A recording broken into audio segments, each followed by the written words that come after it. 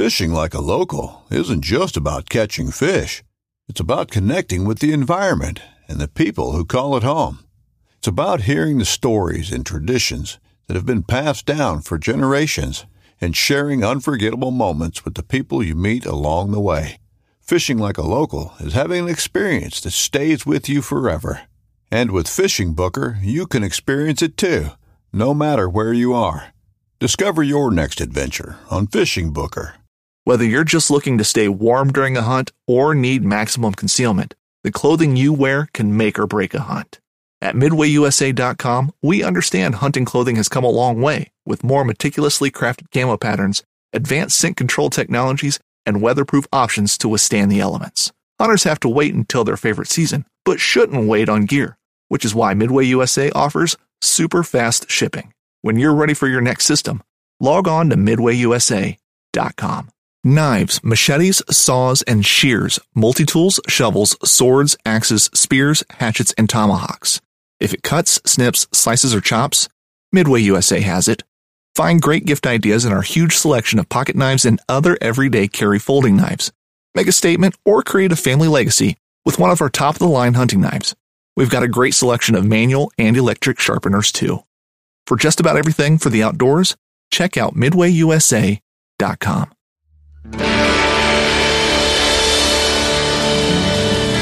From the nation's capital, this is the Fly Fishing Consultant Podcast with your host, Rob Snowlight.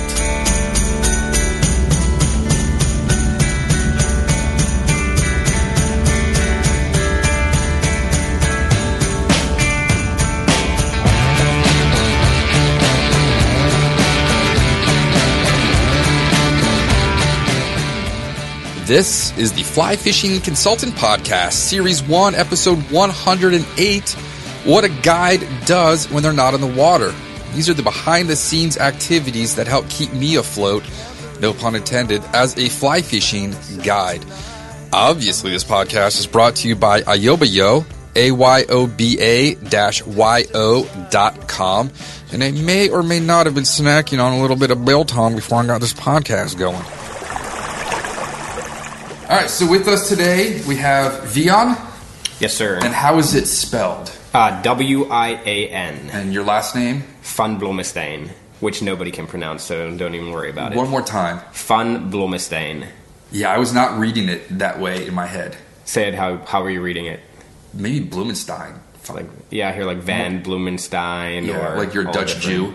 Yeah, but it's definitely Dutch. Well, so it's South Africa. It's Afrikaans from South Africa, right. But the Dutch settled South Africa, so All it right. has some Dutch influence for sure. So you were born in South Africa. I was. And you moved here when you were in middle school? 13 years old, Okay. yeah. So that's why I don't have the accent anymore, Right. which I wish I did because it would help me sell the product, but I'm not much for faking, so I can do a country accent, but that's about all. Okay. And what is Afrikaans for those that... I only know because I went to South Africa in 98, and that's where I discovered biltong. Okay. And it was like crack. Yeah. Every night at the bar with sundowners. Everywhere. It's everywhere in South Africa. Biltong is a part of the culture. It's a very meat-oriented culture, so barbecues, which we call braais, everybody Bush has braai. them. Yeah, exactly. Yeah. Everybody has them like once or twice per week, maybe more. You just like to grill your food. Okay. So Afrikaans is the language that we speak in South Africa. It's a little bit of Dutch mixed with maybe a little bit of German, and it kind of just evolved over time.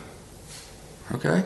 So, but I mean, South Africa itself has something like, I'm going to get this number wrong, but I want to say like 13 official languages, just because it's a very diverse culture. So English, Afrikaans, Xhosa, Zulu, I mean, the list goes on. My goodness. Yeah. And where did you move in the States? To Northern Virginia. Okay. Yeah, when we first moved here, so I've been here. So high since then. school? Middle school, actually like 1 year of elementary, then middle, and then high school. Did you go to Madison or Oakton? I went to Oakton, but I actually grew up in Bristow, Virginia. Okay. So I went to Brentsville, Oakton 1 year, and then back to Brentsville. South Lakes. All right, so you are from South Africa, and you moved here, and were you just hankering biltong as you were getting older? Yeah, exactly. So, I mean, like I said, it really is a part of the culture. It's everywhere. So when we moved here and we weren't able to find it, it kind of started as a hobby. My dad, my brother, and myself, we'd make it for ourselves every weekend just because we really missed it. And then our friends came around and they enjoyed it. And then it kind of grew in popularity with our circle. And we were like, wow, we might be on to something. So that's kind of... And why can we not get South African-made biltong here in the States? Well, it's air-dried instead of being cooked.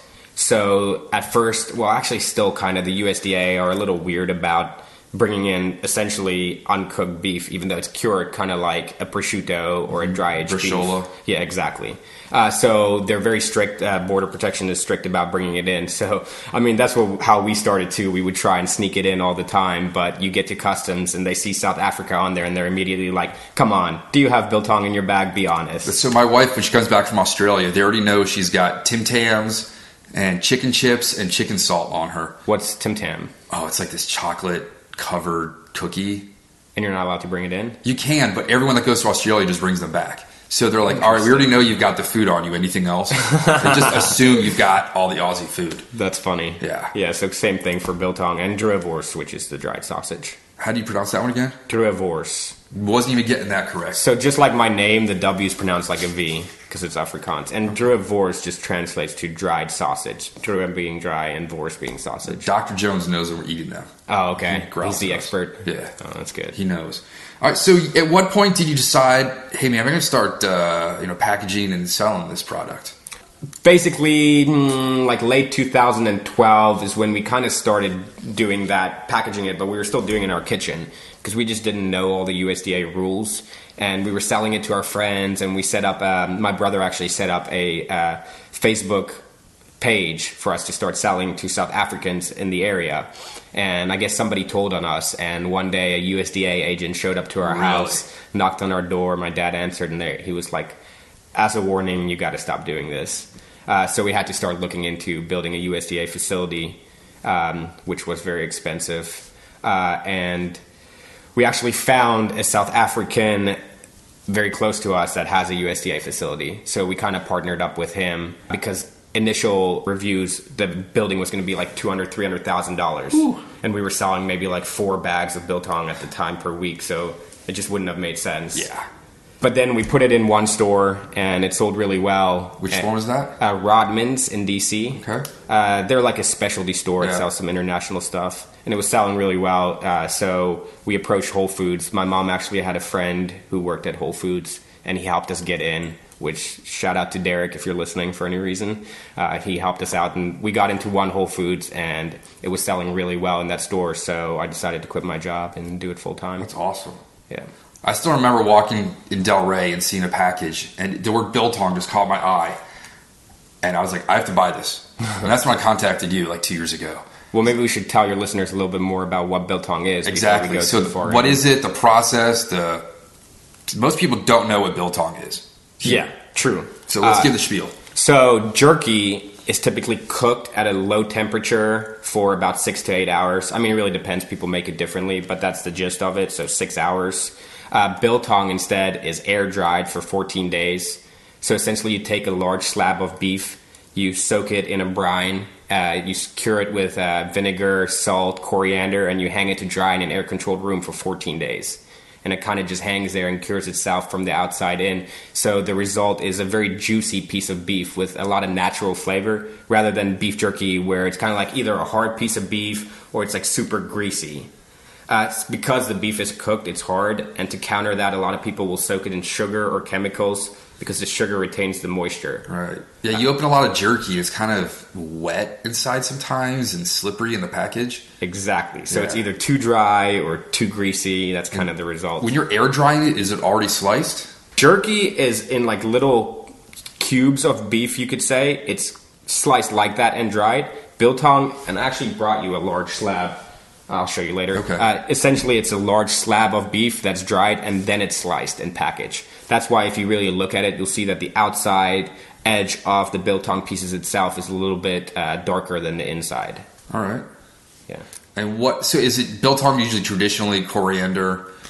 Yeah, coriander is so biltong started with the indigenous people of southern Africa. They were curing their beef, and then the Dutch settlers arrived and they introduced things like coriander and a little bit fancier spices. So it was a mix of the indigenous people with the cultural influences that created biltong. And are you keeping it traditional? You're not doing any crazy American flavorings? No, exactly. We really rely on the flavor of the beef and the authenticity. So it's one of our family recipes. The only thing that we changed is the family recipe used Worcestershire sauce, and we transferred that to Worcestershire powder because with the sauce it has anchovies in it. And then on the package you have to put a warning saying contains anchovies. I usually buy vegetarian Worcestershire just to keep the whole bit that I don't eat fish. Okay, got it. Cool. Yeah, we even have like vegetarian hoisin sauce in the fridge, which I didn't know that was an option. I don't really know what goes in hoisin other than plums. When I brought biltong to the pool, the neighbors were like, well, it's not spicy enough. They thought I was going to be bringing some jalapeno habanero gas station jerky. Yeah, a lot of people, when they see African, they're like, wow, this is going to be so spicy. But because we rely on the flavor of the beef, we don't want to coat that flavoring. So with beef jerky, all you're going to taste is like teriyaki or barbecue or kill your taste buds with habanero. Instead, we mildly spice it with just cayenne and chili powder. So it's more of a flavorful kick rather than a burn your tongue kick. And they're probably just using cheap cuts of beef. If you're just covering it up anyway. Exactly. It's kind of like when you get a chicken sandwich at fast food. The only type of chicken sandwich is spicy chicken because you're just using cheap, flavorless chicken. And the way to cover it up is just black pepper. Exactly. And especially with our beef sticks, my brother and I were having this conversation yesterday when we were going over our business plan because our product is more expensive to make than jerky. So it's more expensive on the shelf. And we were wondering how people like Chef's Cut can just make a beef stick for $1. And I mean, the answer is just that. They ground it very fine, so it doesn't matter what cuts of beef they put in there. But we use eye round and top round, which is one of the better cuts. So you get a better consistency. So you really pay for the quality. Right. That's what it comes down to. What other stores are you in around here in Northern Virginia?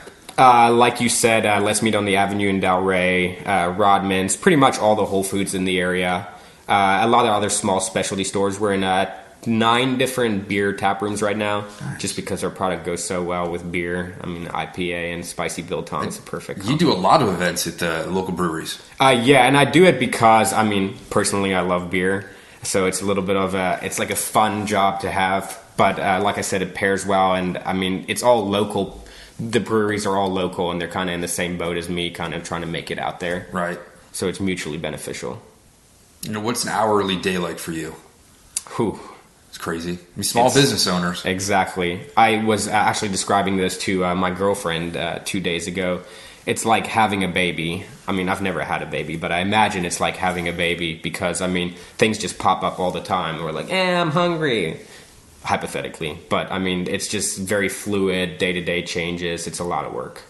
And, like, all the advertising, the deliveries, that's all done. Yep, it's all me. Advertising, deliveries, accounting, customer service, online sales. I mean, every aspect. How much biltong do you eat in a day? Not as much as I used to. It comes and goes. I mean, I see it every day. Also, yours isn't as salty. I ate a whole bag of ostrich biltong that someone smuggled back. I thought I was going to die overnight from the sodium. Well, that's the thing in South Africa. The regulations aren't as strict, so you can put whatever you want in there. Where here, we really rely on a clean flavor profile, and we try to keep it as consistent as possible. So yeah, it's not too salty. What else would you pair with it? I mean, it's good for like charcuterie boards. Oh, absolutely, beer. Yeah. And I mean, anything, if you want to cook with it, anything you could do with bacon, you can do with biltong. We put it on pancakes. It kind of sounds weird, but it's delicious. Deviled eggs. I've seen that shaved on deviled eggs. Yeah, actually, Rebellion in D.C., they're a whiskey bar, awesome bar. They serve deviled eggs with our crushed up biltong on it. Yeah. So pretty much avocado toast, anything with bacon you could do with biltong. Awesome. Yes, sir. All right. Where can people find you online, and how can they purchase? So we're on Amazon, and our website is yoba-yo.com, which I know is kind of hard to translate over the mic. So I also set up a couple of redirects. You can go to biltong.market, not with the .com, just biltong.market, or eatourmeat.co. Okay. And both of those will take you over to our website. And all social medias? Is Yoba Yo USA. All right. And what does the name mean? Ayobayo is a slang term in South Africa. If you agree with something or if you enjoy something, you say that's ayobayo. Okay. So if you like our biltong or if you like this podcast, you say, hey, this podcast is ayobayo. Fantastic. Yes, sir. All right. Anything else before we get you back to your busy schedule? No, I'm just looking forward to going out fly fishing sometime Yeah. soon. I've actually never been, so We'll get you'll you have out your there. hands full. Yeah, and we'll get you to beer tie too. Absolutely. You might have a little bag of biltong in your jacket and hand out some nibbles. Oh, I would have to. Absolutely. I always do. Do you just have like a bag on you all the time? Oh, yeah. I mean, with the van wrapped, people will come up to me all the time, be like, hey, do you have any samples? And most of the time, I'll just give them a bag. I always tried that with the beer guy. It never worked. Like the Miller truck. I'm like, dude, give me a bottle. Dude, that'd be awesome, but probably stricter rules. Yes. Yeah. All right. Well, very cool. Thanks for coming out. No worries. Thank you for having me. It's All been right. fun. Cheers. Let's talk about what I do that the clients don't know about. The clients are always like, oh, your job is great. You're outside all the time. You get to fish for a living. It's not all the glamorous being outside, fishing, smiles, high-fiving, landing fish, taking grip and grins, etc. There's a lot that goes on. It's sort of like an iceberg. When I'm out guiding, you're only seeing maybe 15% of what goes on in my job. Now, if you're planning on becoming a fly fishing guide like Glenn in New York, who I was chatting with on Facebook this morning, this might shed some light on how you might want to run your operations. If you are a established guide or been guiding for a while or doing it part-time and you have some extra tip, tricks, or techniques that might help me run my job better, please share them with me. You can email me, rob@robsnowhite.com. Like I said, it's not always a glamorous job. It's not always outside doing what you love.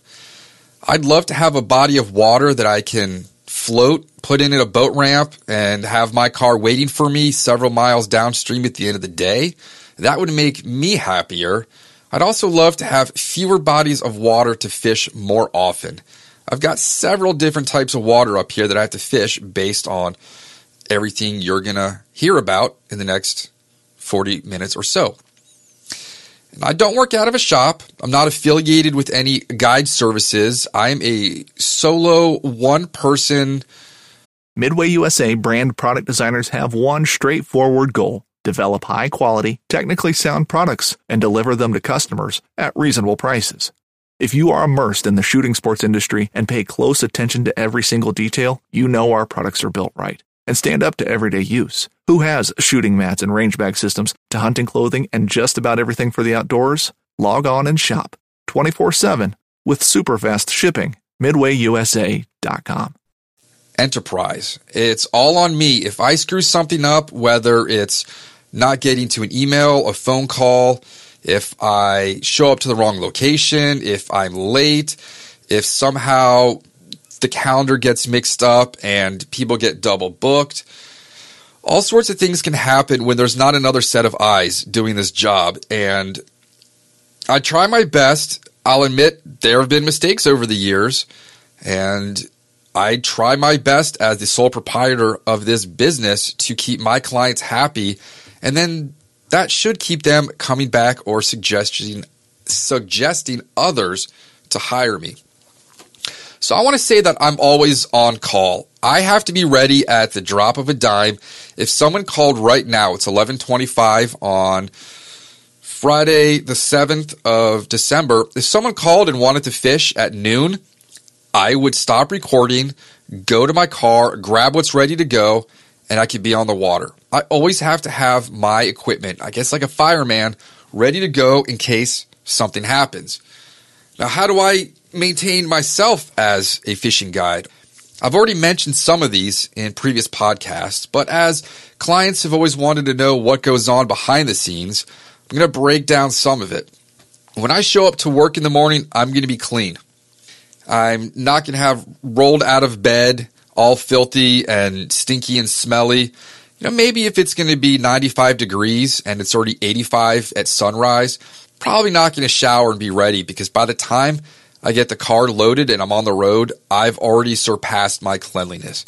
But I want to be clean. I want my fingernails to be short. I don't want junk under them. I don't want to have body odor. I got to be wearing lots of deodorant, something that's going to last me up to 8 to 10 hours. I've got to be clean and presentable, just like you're going to a job interview for the first time. If it's the first time I'm meeting a client, you got to make a good first impression. I'm going to be rested. I'm not going to be out till all hours of the night hanging out with people or preventing myself from getting a good night's sleep. You've got to be well rested because you never know what the day is going to throw at you. There are no hangovers in this job. If you have a guy that shows up stinking of booze, they don't take their job seriously. I learned this a long time ago. I'll tell the story again that our neighbors and I were having some cocktails and it lasted longer than it should. And I slept through an alarm. I woke up 20 minutes before I was supposed to be there. It's about a 16-minute drive. And I was probably still drunk. And I had one of the worst hangovers of my life. It's a 2-hour trip. It was really hot out. The clients only wanted to fish for a little bit and they were done. But it was completely unprofessional of me. And you learn those mistakes. It happens once. It should never have happened. But it doesn't happen again. And now that I'm getting older in life, and I told you in April that I'm never going to have a hangover again, it sort of eliminates some of the things that I have to avoid the night before. If I am going to guide, 1 to 2 glasses of wine, maybe 2 fingers of bourbon, but nothing that's going to cause me to be dehydrated or have body or headaches when I wake up in the morning. You've got to be well hydrated. When I'm driving to a spot, I'm usually chugging water. I will always have water with me. The night before, I will usually eat, especially for Saturdays, I'm going to eat a pretty big dinner on Friday night just to fuel me, and I'm going to push a lot of fluids, so I am not going to be lightheaded or sluggish or slow in the morning. I'm going to be protected from the sun. Most of my clients never see, what I really look like out there. I'm always wearing sunglasses. I've got my hat. I'm covered up from the sun because, if I get sunburn, I can't work.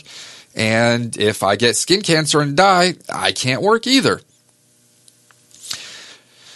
And I try to present myself and act in ways that aren't going to be, offensive to clients. I'm trying not to blow snot rockets, hawk loogies, watching my language, just being professional. Now, there are some clients that automatically you can get away with some things with some of the grosser body functions. But you've got to, again, maintain your professionalism because this is my sole source of income.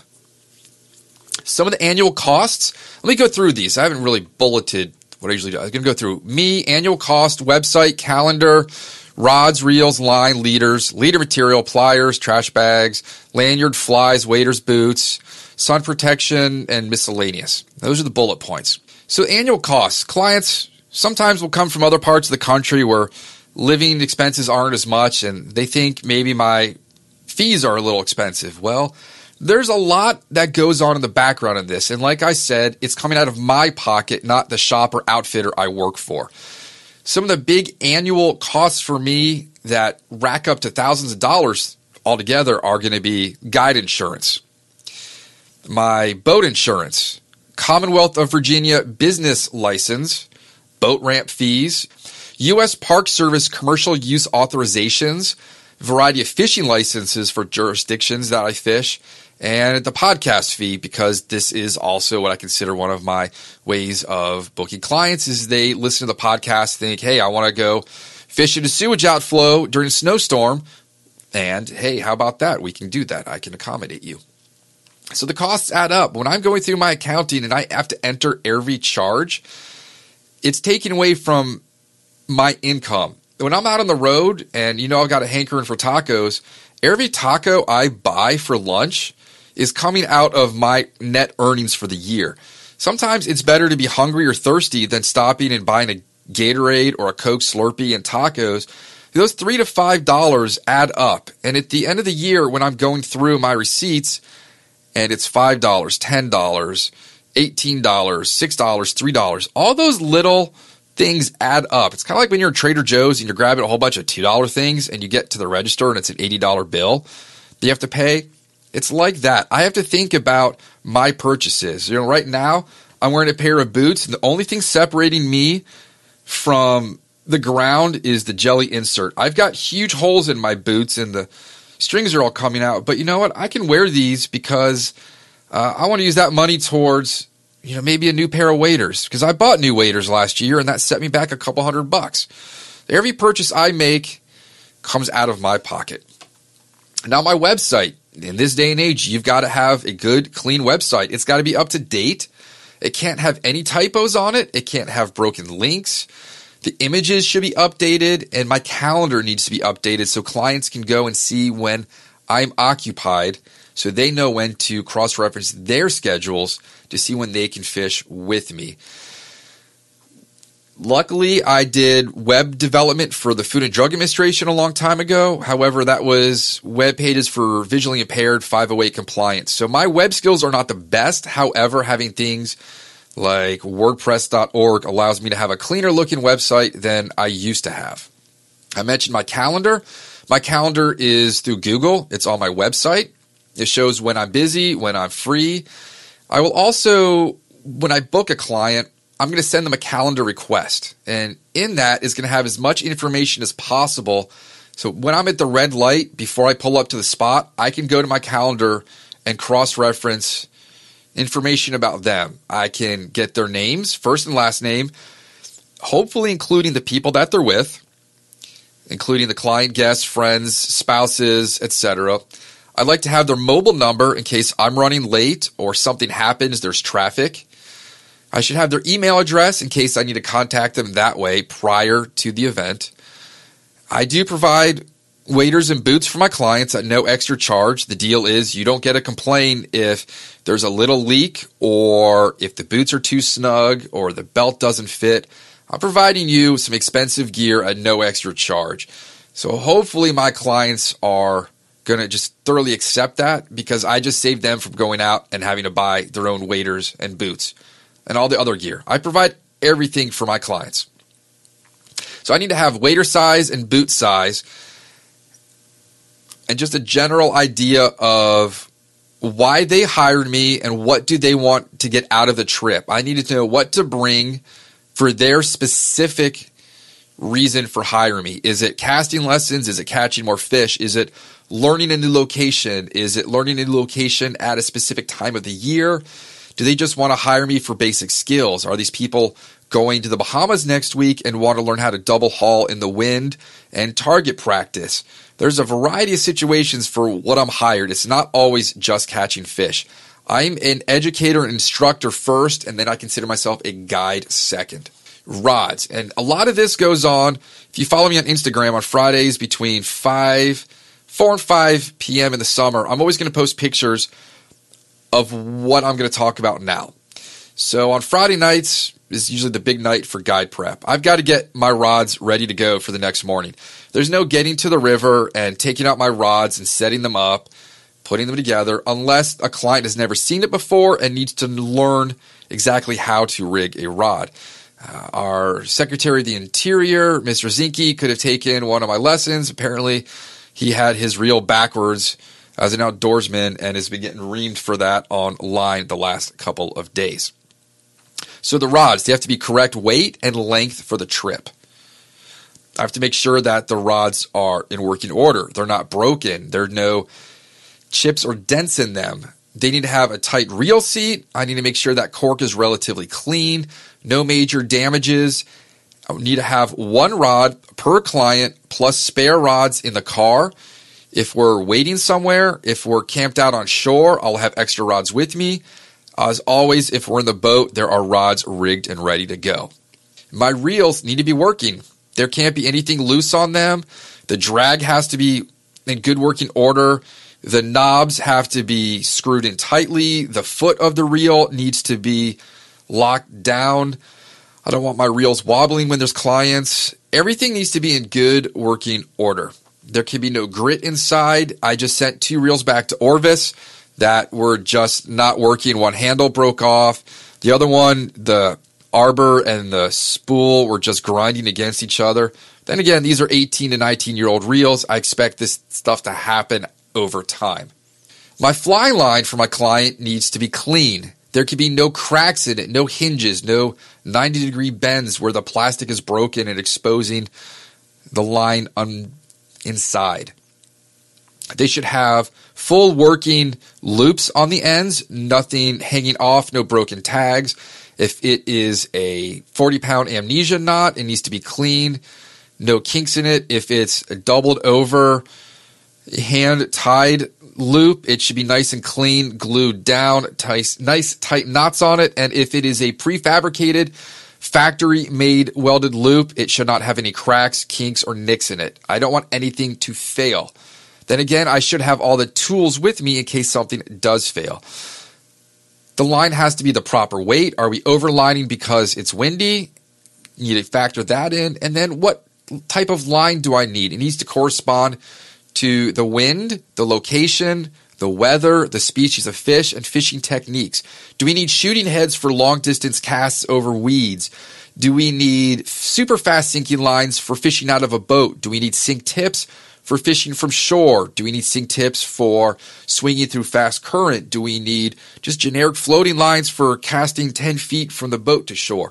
All those things have to be factored in, and I should have rods rigged and ready to go for each of those situations so I can grab them straight out of the house and get ready to go in the morning or afternoon or evening. Sometimes my guide trips are not first thing in the morning.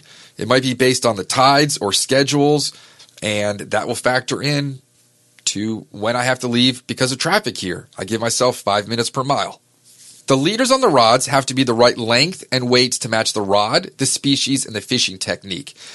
Is it a 30, 20, 12-pound leader? Am I tying up 20, 12, 8-pound? It depends. If it's a 6-weight and lower, it's going to be a 20-pound butt. If it's an 8-weight and up, it's going to be a 30-pound butt.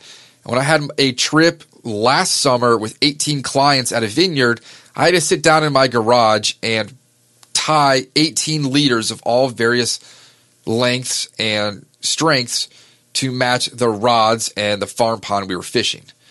That was one crazy event. That really shows you what goes into prepping 20 rods, leaders, reels, having them organized and setting them all up before clients arrive. Are there leaders that are unusable? Do they have knots in them? Are there kinks, abrasions? Are they the right length? Is the tippet too short? All these things have to be examined. You got to pull all these off and redo them if they are not acceptable to my standards. If you're fishing shad day after day, those rods and reels are pretty much standard rigged. Whenever we leave the river, everything should be ready for me to go down with clients the next morning, ready to go. Leader material, I already mentioned that. I use a variety of Amnesia, Berkeley Vanish, Seagar, and what's the other one I use? I can't remember. Can't remember my butt material. I mentioned it before. And then there's things you have to make sure you have on you. I've mentioned before, I always have a nail clipper on my keys. And that could be because I get to the venue and I notice there's dirt under my fingernails because on the way to my car I saw some weeds in the garden and pulled them and got dirt under my nails. All right, I can cut my fingernails if I need to. But let's say I forget my tools and I need to cut line. Now, I can bite 4X with my broken canine tooth. It's got a straight edge to it. So I can slice some line, but 20, 30, 10-pound, I'm not biting that. So if I don't have my tools, I always have my nail clipper on me. One thing I always have is pliers. I'm not talking about ones for electric work in the house. I'm using P-line pliers I got on Amazon, and I have those in a holster on a special utility belt. And that's just to ensure that I can take hooks out of big toothy mouths. I can cut line. I can smash barbs. I can smash split shot. This will be on my waist. If we're spring fishing up at Chain Bridge, I'm usually going to have a small machete on the belt as well. The reason I have pliers specifically is because snakehead mouths. I'm not putting my hemostat near their mouths. Now again, for snakeheads, if we're going to a place where they're going to have trash bags if the clients or I want to take one home. Those fish produce so much slime, you can't throw them in your trunk. It is going to look like mucus exploded everywhere. If you're listening to this on time, Art just witnessed 4 snakeheads being released into Burke Lake here in Northern Virginia. If they establish themselves, if one of them's a female and one of them's a male, that's all it's going to take. So we can start going hunting snakeheads there now, which will be kind of interesting. My other major tool is going to be my lanyard. I'll switch back and forth to one I wear around my neck to one that I wear on my waders or my waist. The things that I always have to have on my lanyard are nippers. It's either going to be old broken nail clippers without the lever or a fly fishing specific nipper. I'm going to have a hemostat with clamp and scissors on it so I can cut and knot and do everything my pliers need to do except go into a snakehead's mouth. I'm going to have extra strike indicators on there, thingamabobbers until the bottom breaks off. Those usually can just be on the swivels on my lanyard. I'm going to have lip balm. That's just going to be able to pop off so I can keep my mouth from getting sunburned. I'm going to have a whistle on there in case something happens and we need a blow for help. I'm also going to have a hook file on there just to sharpen and hone and de-rust or unrust, however you would say it, hooks that I may have pulled out of a box or out of the boat that may be a little bit dirty. Now my flies, I've got to go through all my flies. I've got boxes that are specific for a species, maybe shad or stripers or largemouth. I have location specific for Chain Bridge, for Gravelly Point, for 4 Mile, for urban lakes or creeks. Depending on where we're fishing and what we're fishing for, I've got to swap out flies in and out of boxes into my shoulder bag. Are the boxes full and organized? Do I need to take all the flies out and reorganize them? I'm going to take out flies that are rusted, if they're dinged up, if they're damaged.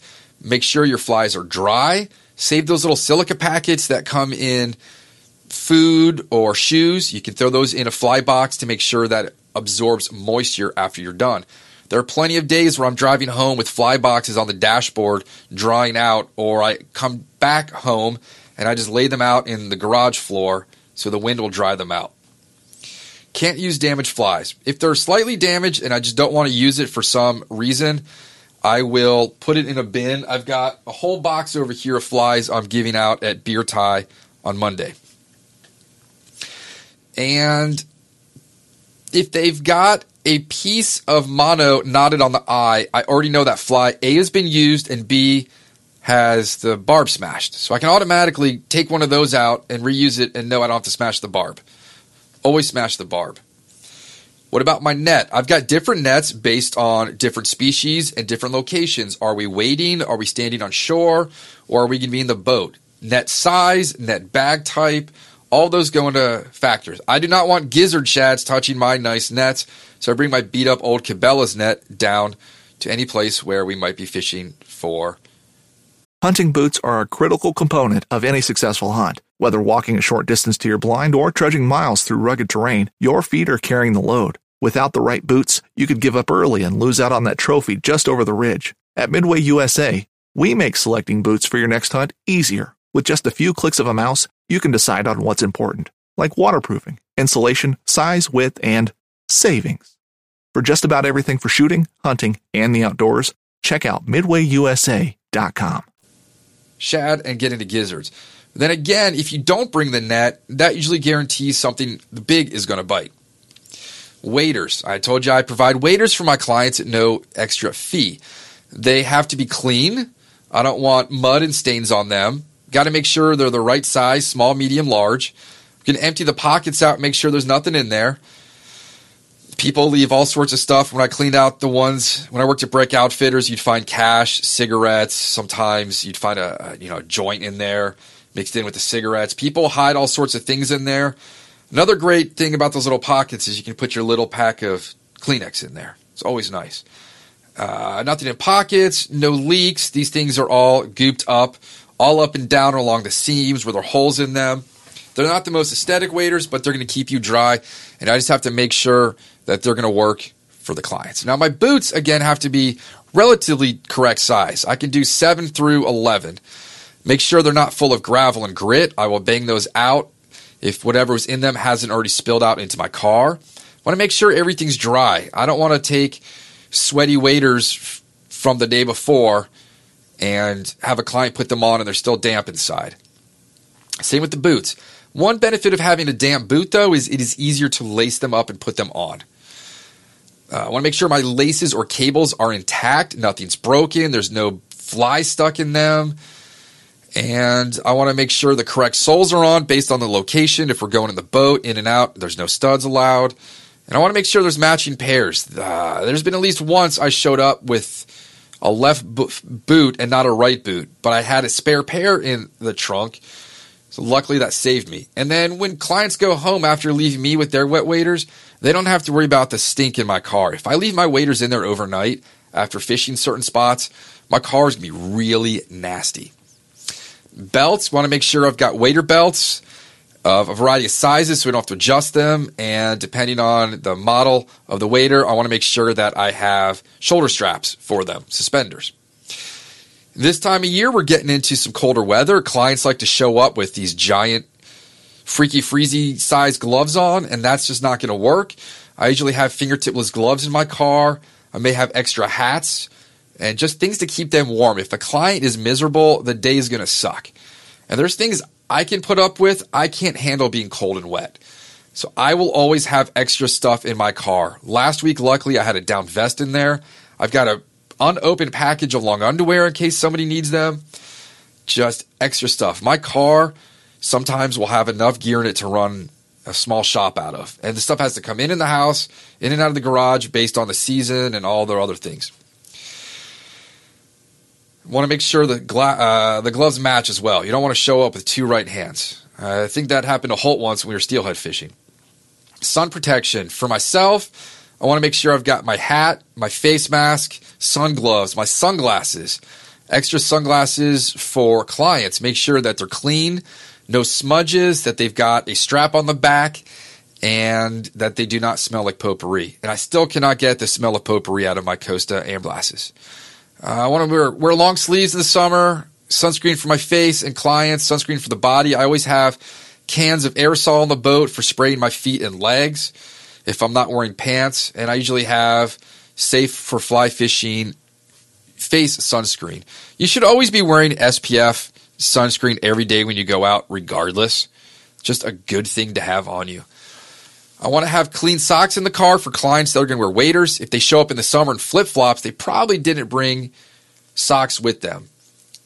I don't send out a checklist for clients. If they want to know what to bring, they could listen to this and it would bring clean socks.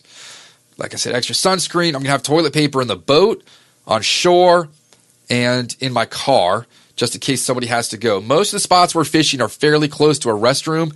Just want to be prepared. I'm going to have my first aid kit. I'm going to have my iPhone ready to go, charged, probably an extra battery pack. If we're in the boat, we can charge it because the Stealth Craft allows you to charge things off the battery. If we're in the boat or on shore somewhere, it's not raining, I will have a DSLR with me. Let's talk about my boat. My Stealth Craft ATB is my office on the water. It's got to be clean. No leaves in it, no sunflower seed shells, no tippet, no flies. If people were smoking cigars, no ash or butts. It's got to be clean and presentable. The rods have to be rigged, secured, and ready to go. I want to make sure that my gas tank in the car is full the night before. There's only 2 gas stations in my neighborhood, and they're not really close. I want to make sure the gas tank is full for the outboard and that there is additives to it for ethanol. I need to ensure that the trolling motor battery is fully charged and the boat battery is fully charged. I need to have my life jacket and life jackets for all of my clients. I need to have air horns. I need to have throwable devices and lights ready for nighttime fishing. Safety, safety, safety. Another thing for the car is a folding chair. Clients don't want to sit on the ground to put on their waders, or they don't want to sit down on the back of the car. If you're not used to walking around a trailer hitch, even if you are, you're still going to knock your shin on it. So walking around the back of my car is not going to be the best idea. Plus, if you're wearing shorts and your calf brushes up against my trailer hitch, you're going to get rust on there that might not come off for a while. Things I don't provide for clients, I don't provide water. If they're thirsty, I'll share mine. But I'm always going to have extra water. It's better to have more than not enough. It is completely embarrassing for me if I have to borrow water from a client. Sometimes they bring extra water and they offer it to me, but if I go through all my water and I'm rowing for 6 hours straight and somehow I go through it all, it spills, whatever reason, and I have to ask for water from them, I'm usually embarrassed by that. I do not provide fishing licenses for my clients. I don't check for them. When they get to the water, that's not my job. That is the job of park rangers and other jurisdictions. I give them information about what they need for license. I don't check them. I'm not going to feed you on my boat. I might have some biltong on the boat to share. Unless you're going 8 hours or more, I will have lunch. I'm not going to carry granola bars and snacks in the boat. People that show up with full bags never end up eating anyway. Granola bars, chips, salsa. You'd be surprised with the accoutrements people will bring in a boat, and it never gets touched. Leave the booze at home. That kind of sums up what I do on a daily basis. That was a lot shorter than I thought. Just sat here typing information on what it takes to be a guide. Some of these things might take 30, 40 minutes to an hour beforehand, but I just have to make sure I'm presentable, my gear is presentable, everything is working, the clients know where and when to meet me, and everything's going to run as smoothly as possible. A couple other stressful things for me is going to be lunch for an 8-hour day. When I worked in Colorado, we had lunches made by the Italian shop next to us, people turkey, ham, vegetarian. We'd go pick up a sack lunch and it'd be ready for clients. When I worked in the Keys, we had similar. I would show up at the runway or the boat ramp with pre-made lunches from the restaurant across the street. Good to go.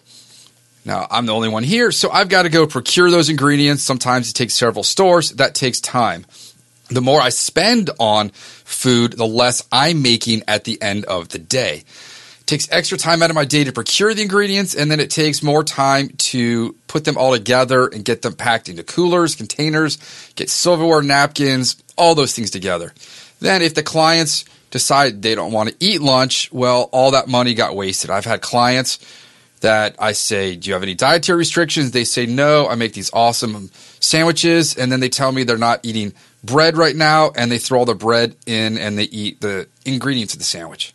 That's rather upsetting. And the butcher shop next to our house closed recently, which is where I got a lot of my really high-end meats and sides. And now I have to rethink where I'm going to be doing that for next season.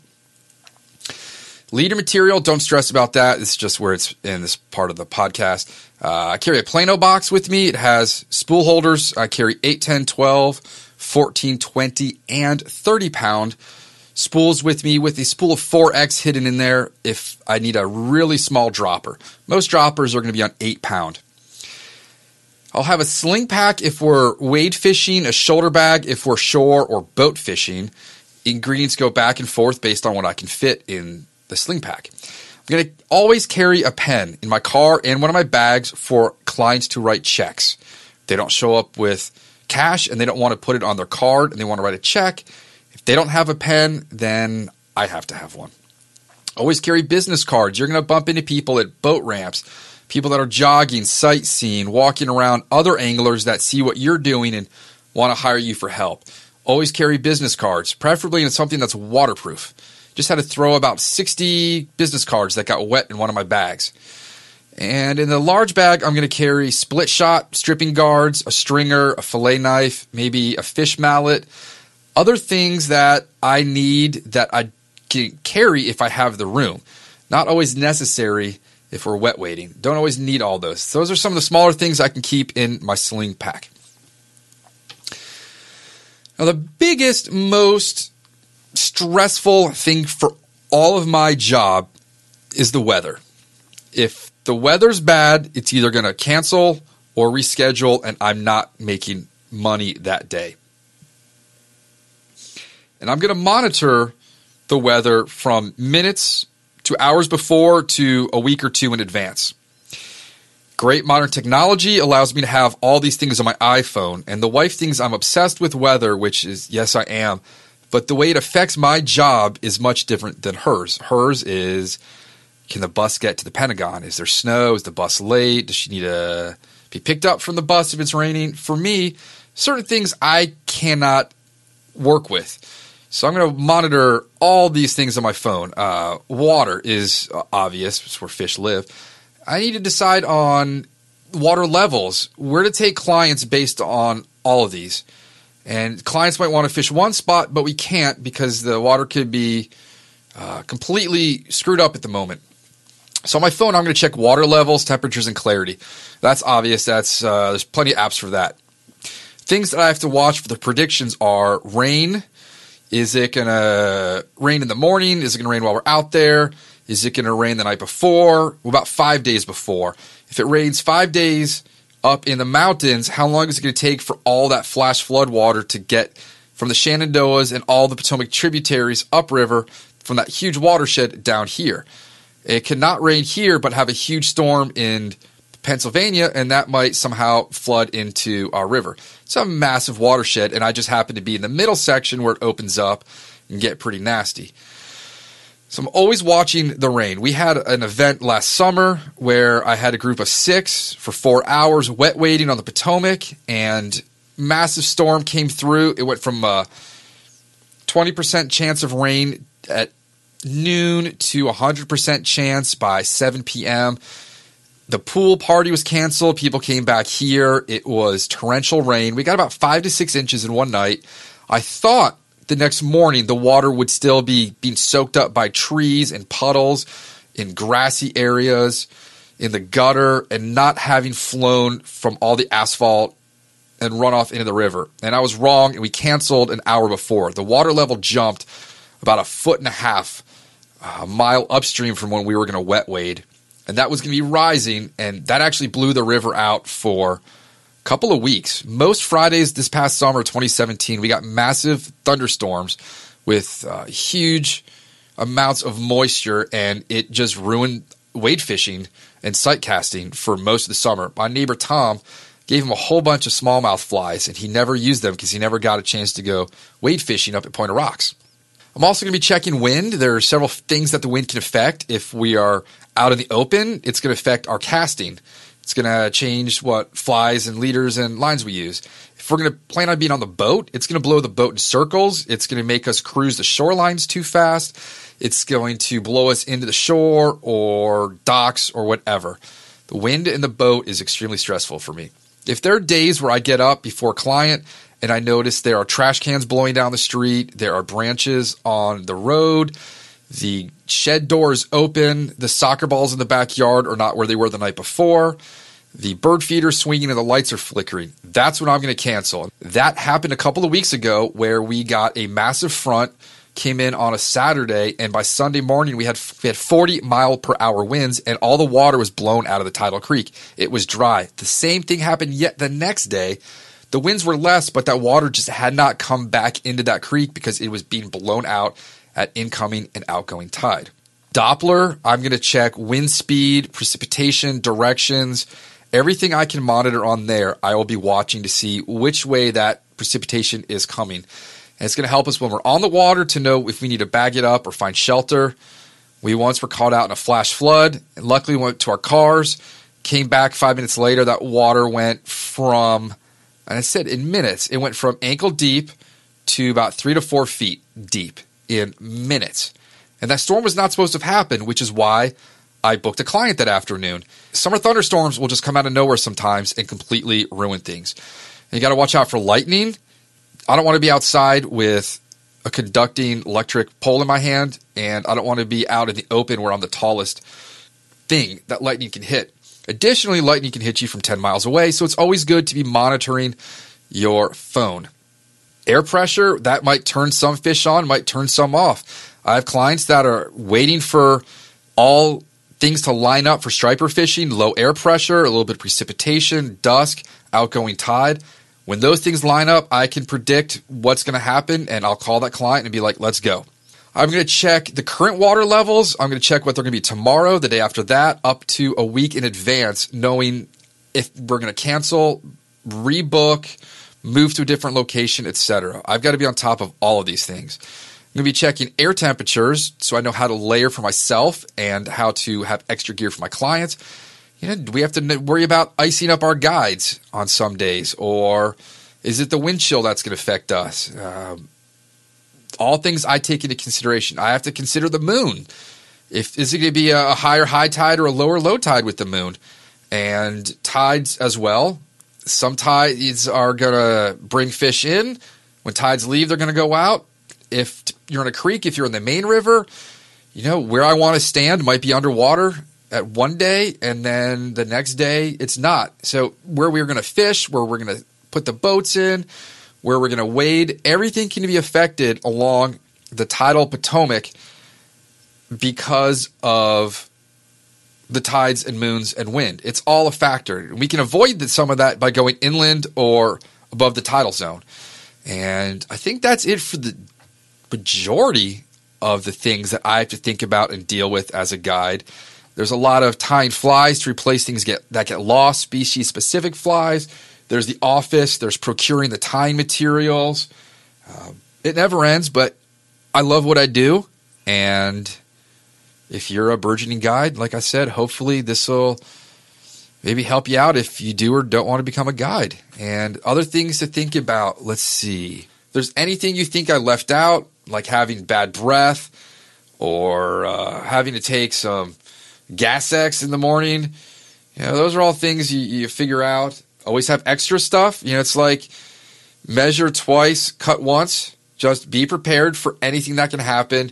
Things will happen. People are going to get sunburnt. They're going to get dehydrated. They're going to break gear. They're going to be late. They're going to show up to the wrong spot. You name it, it can happen. So be prepared.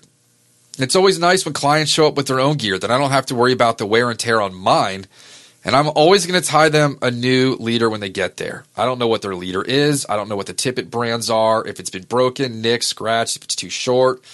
People will show up for shad fishing with 5X tippet on. And that's just not going to fly.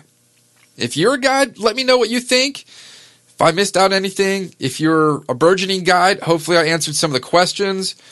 Stay hydrated and have fun. It's an honorable job to do what you do out there. I can't wait for the shad run to start because this is the doldrums right now. There's not a whole lot of sunlight. You can't fish late in the day. There's not a whole lot going on right now. That's why I wish we had just more consistent year-round fishing. Love to have a spring creek here or a nice put in and take out on the Potomac down where I live.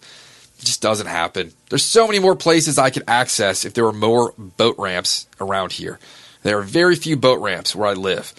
And I guide the waters where I live, and you got to make the best of what you have. And that's the whole theme of TPFR is fish where you are and make the best of what you have. And that's what I do on a daily basis. If you want to buy any of those flies that I use with my clients, you can get those on the top right of my webpage. I expect to see some of you at the Virginia Fly Fishing and Wine Festival, the new No Longer Somerset show, the Lancaster show, and anything else that might be coming up in the new year. If you're hearing this now and you want a gift certificate for fly fishing, if you can't figure out shad, your double haul casting in the wind, where to fish in April versus August, have your loved one buy a gift certificate from me. I'll ship it to them, and we'll get you on the water. That's it. Short podcast. Please go to iobio.com and purchase some of this stuff. It is awesome, locally made, small business by somebody that immigrated to our country. You can't get more of the American dream than that. Look forward to seeing some of you at the shows. Make sure you let me know you're a listener, and I can't wait for it. Cheers. Thank you for joining us for the Fly Fishing Consultant Podcast. For more information or to contact Rob, please go to www.robsnowhite.com.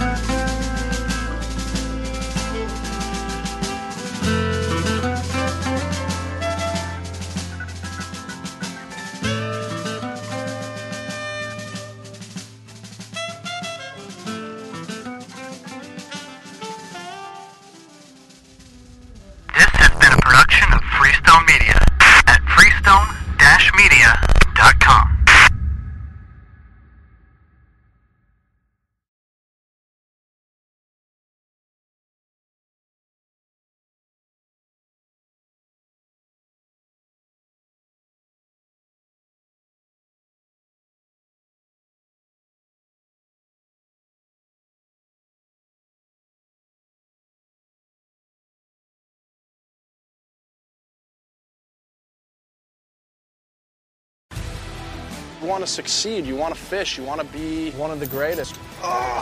Tune in to West Marine's Life on the Water, presented by Costa Custom Boats, every Saturday night from 7 to 9 p.m. Eastern on Waypoint TV. Spend your Saturdays with Life on the Water. Join Captain Brandon Simmons for fishing, diving, travel, and so much more. You want to succeed. You want to fish. You want to be one of the greatest. Oh, look at that thing, dude. Wow. Let's see what kind of trouble we can get into today. Don't miss Life on the Water, every Saturday night from 7 to 9 p.m. Eastern on Waypoint TV. The destination for outdoor entertainment.